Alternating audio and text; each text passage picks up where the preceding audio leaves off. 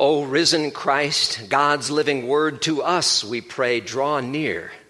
Come, speak the truth that cleanses sin with love that conquers fear. Lord Jesus, we want to know you more personally and intimately. Show us more of who you are. In your name we pray. Amen. Grace to you and peace from the Father and from our Lord and Savior Jesus Christ. Amen. In this Epiphany season sermon series, we're asking the question, who is Jesus? And we're taking a look at different stories from his life and his ministry, looking for case evidence that demonstrates who Jesus really is.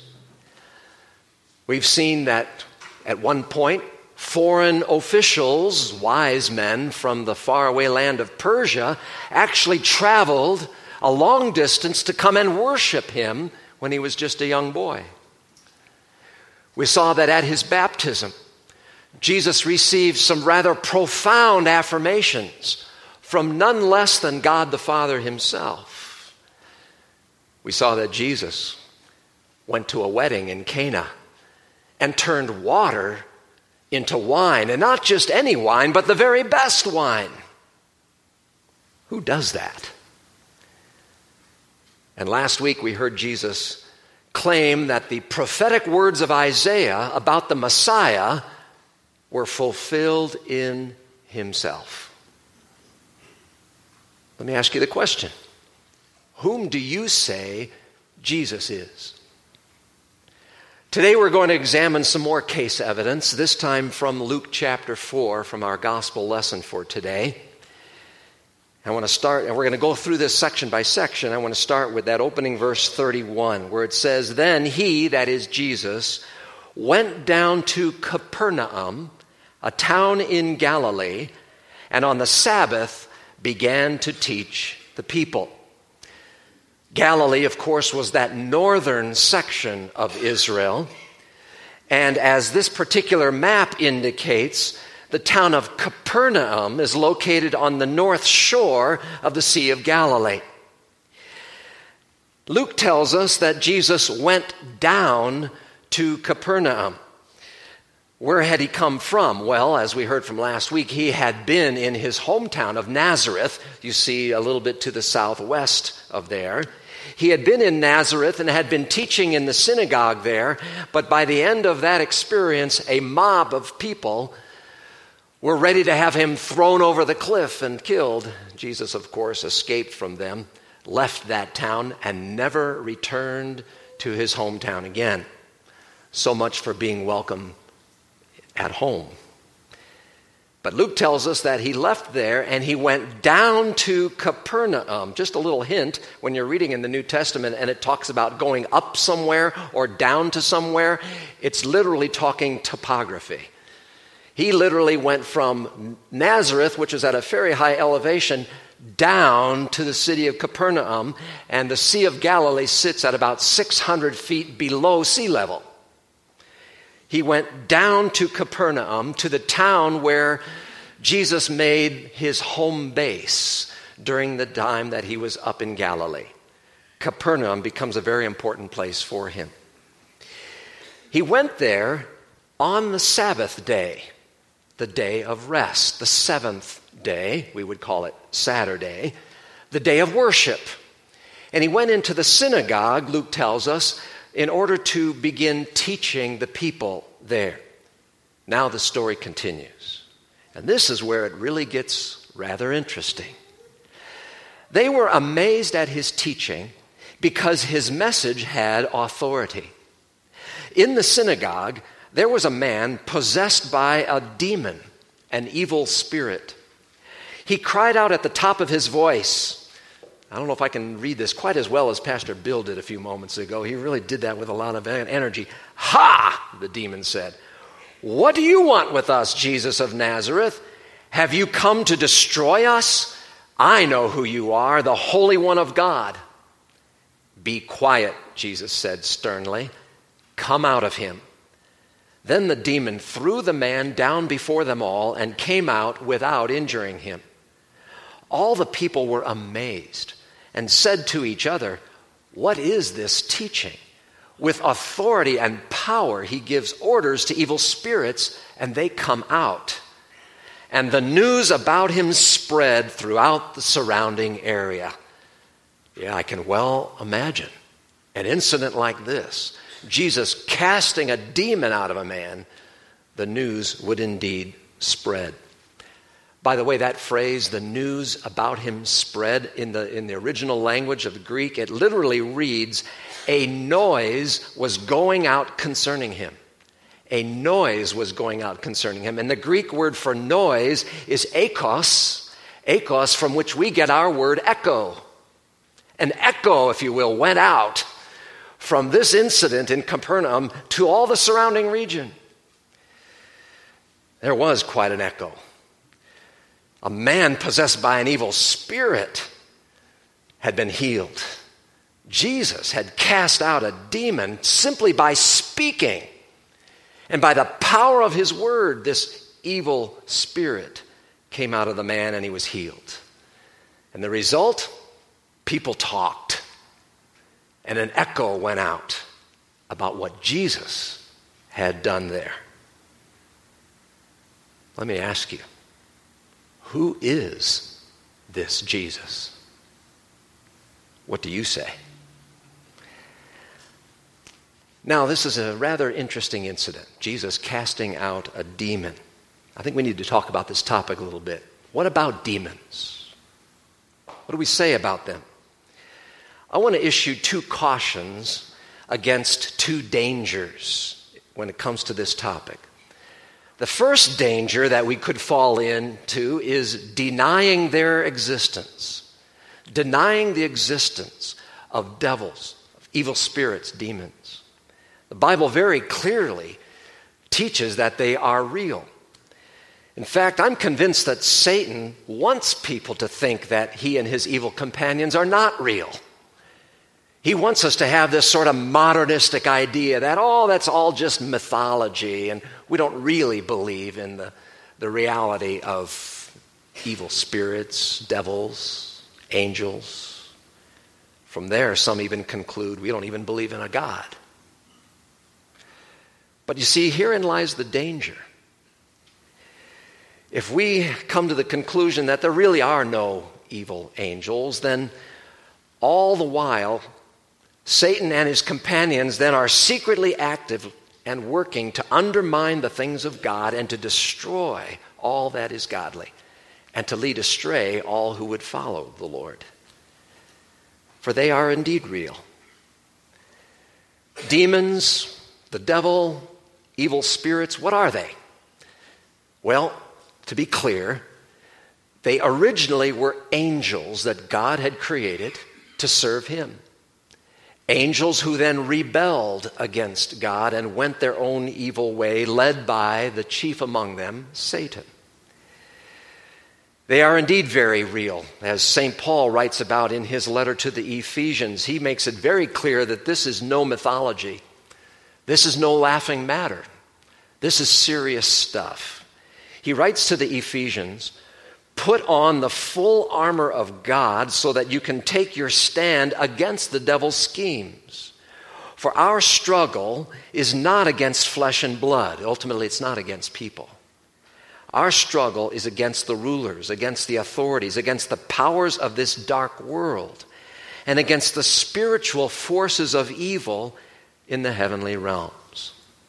And it goes on to talk about putting on the full armor of God to defend against the evil ones. And so the first danger, you see, is to deny that they exist. That allows them to work secretly and in ways that undermine all the good things of God. But now there's another danger that we also want to be aware of. And that is, on the opposite side, having an unhealthy interest in evil angels and devils and demons and evil spirits. Having an unhealthy interest in these things. I want to just address parents, and I guess grandparents too, who have young, impressionable children around. It's somewhat easy for our youth to get enticed into things that seem innocent on the surface, but are actually gateways into the occult world. And so be aware of those gateways. Things like Ouija boards, tarot cards, seeking out mediums for advice about the future or information about the dead. All of this is a part of the world of the occult. And God would have us have nothing to do with that kind of activity. So be cautious against having an unhealthy interest in evil spirits, but at the same time recognize they are real. The story goes on. Jesus left the synagogue and went to the home of Simon. Now, Simon's mother-in-law was suffering from a high fever, and they asked Jesus to help her. So he bent over her and rebuked the fever, and it left her. She got up at once and began to wait on them. Interesting part of the story here. It talks about Simon. This is the same man who later on would be given another name by Jesus, Peter. Simon Peter. And we understand from this text that Simon was married. He had a mother-in-law, so he had a wife. He was married, and they had their home there in Capernaum. An early church father known as Clement of Alexandria wrote about information concerning Peter and his family. Clement tells us that Peter and his wife had children, that one of their daughters was paralyzed, and that when Peter's wife was being led to her death as a martyr for the faith, Peter encouraged her by telling her to remember the Lord. Interesting information from Clement of Alexandria about this hero of the faith. Well, as we see in the text, Peter's mother-in-law was sick with a high fever. I think it's interesting that Matthew, Mark, and Luke all tell the story of this miracle that Jesus does with Peter's mother-in-law, but only Luke mentions that she has a high fever. Why would Luke mention that? He's a physician. He would take note of that. And it's not just a small fever, it's a high fever, he says, a serious fever, a life-threatening thing. And then we see what Jesus does. He speaks. And by the power of his word, she was immediately healed. It didn't take a while. Immediately she was healed and got up and started serving them. The story continues with verse 40. When the sun was setting, the people brought to Jesus all who had various kinds of sickness, and laying his hands on each one, he healed them. Let me pause there for a moment. It says, when the sun was setting. This is all the same day, Sabbath day. This was a very long day for Jesus. When the sun was setting. Now you may recall that in Jewish culture, a day is measured from sunset to sunset. That's one day, sunset to sunset. And the Sabbath ended at the setting of the sun. During the Sabbath day, you weren't supposed to do extra work. It was a day of rest. You weren't supposed to carry, for example, your ill relatives to have them be brought to be healed. So they waited till the very end of the day, and it says when the sun was setting, boy, then they were eager. And they're all bringing their sick relatives and friends to Jesus that he might heal them. You can just see the crowd with their excitement. Having heard what Jesus was able to do, they bring their friends and relatives that he might heal them. And he laid his hands on each one and healed them. And then it says, moreover, demons came out of many people, shouting, "You are the Son of God." But he rebuked them and would not allow them to speak because they knew he was the Christ, or the Messiah. Something interesting here about this part of the story. Take note. Even the demons know who Jesus really is. Isn't that interesting? Even the demons know who he is. They knew he was the Son of God. They knew he was the promised Messiah, the Christ.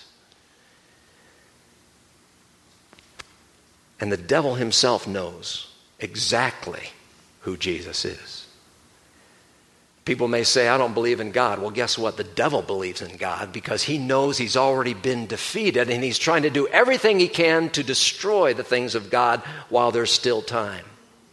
But make no mistake, Satan and the demons know who Jesus is. Jesus' brother James, in his letter, chapter 2, verse 19, said, you believe that there is one God. Good. Even the demons believe that and shudder. Even the demons believe that and shudder. They knew who Jesus was. But there, in Capernaum, look what Jesus did. He rebuked those demons and would not let them speak any further. Why? Because Jesus had his own timing and his own plan for when and how he would be revealed as the Messiah. And he wasn't about to let demons interfere with his plan and with the plan of his heavenly Father. It was all going to go the right way. Now we come to the final part of the story. And in this last section, we learn something else about Jesus, something that's rather significant. It says, at daybreak, Jesus went out to a solitary place. The people were looking for him, and when they came to where he was, they tried to keep him from leaving them. But he said, I must preach the good news of the kingdom of God to the other towns also, because that is why I was sent. And he kept on preaching in the synagogues of Judea. First of all, take note of what Jesus did the next morning.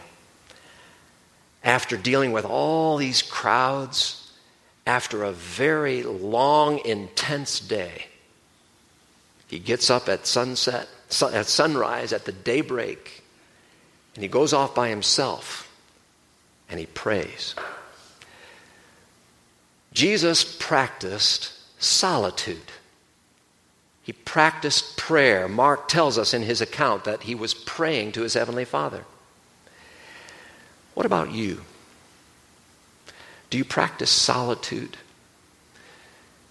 I encourage you to set aside some time daily to get away from the busyness of life and to pray. To have some quiet time with your God where you can bring the concerns of your heart to a Lord who loves you and is eager to hear what you have to say and is eager to bring his grace to bear on your situation. But now we see in these final verses probably what is the most significant thing about Jesus. We learn of his primary mission.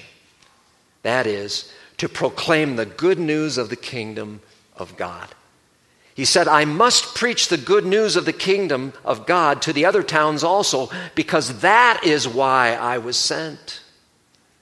The primary reason for Jesus coming into the world was to proclaim a good news message about the grace of God, to bring the forgiving love of God into the lives of broken people.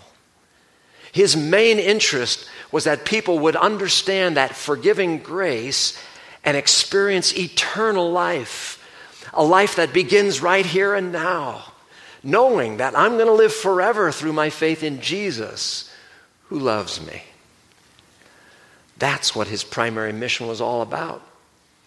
That becomes evident in a story that happens a little bit later, because later on, Jesus sends out 72 of his followers out into the various villages around and instructs them to carry out the ministry, preach the word, heal the sick, and so on, cast out demons. And when those 72 returned, Luke tells us they returned with joy, saying, Lord, even the demons submit to us in your name. And how did Jesus respond to them? He said, do not rejoice that the spirits submit to you, but rejoice that your names are written in heaven. That's what mattered most to him. More than anything, friends, Jesus wants us to experience the forgiving grace of God. Even though we might not be possessed by evil spirits, The fact is, I think you know this all too well as I do, that sin can take possession of our hearts. It can take possession of our minds. It can take possession of our lives if we allow it. And that can take various forms. Maybe it's holding hatred against a person or persons. Maybe it's prejudice or discrimination that we can't let go of. Maybe it's bitterness in our heart over some harm that was brought to us and we just can't let go of our anger. Maybe it's a lust that has gotten a hold of our mind and our soul and we can't seem to get rid of it. Maybe it's dishonesty that leads us down a dangerous path. Or maybe it's addictions of various types that we can't seem to get free from. Let me ask, what is possessing you? What is preventing you from experiencing real joy? The kind of joy that God alone can give. Well, true freedom is not found in anything of this world. True freedom is found in the one who gave his life for you. True freedom is found in Jesus, your Savior, who died in your place, took the punishment for your sins and mine, and sets us free as he forgives us of all of that. There at the cross, Jesus offers us the ultimate healing, forgiveness of sins, eternal life, and real peace. Let me ask, who is Jesus to you? If there's anyone here who would like to talk further about this privately, Pastor Bill, Pastor Jeremy, or I are more than happy to sit and talk with you, and it will be absolutely confidential. But we would love to have the opportunity to bring God's love and grace to bear on whatever it is you're struggling with. Because the greatest gift we can receive is the freedom that comes in God's gracious forgiveness and love. More than anything, Jesus wants you to experience the forgiveness and grace that he alone can give. So that finally, you and I can rejoice that our names are written in heaven. Amen. May the peace of God, which passes human understanding, keep our hearts and minds in Christ Jesus, our Savior. Amen. At this time, we gather the offerings for the Lord's work. Would you also please write your name and other information in the black registration booklet in the pew and pass that to your neighbor, please.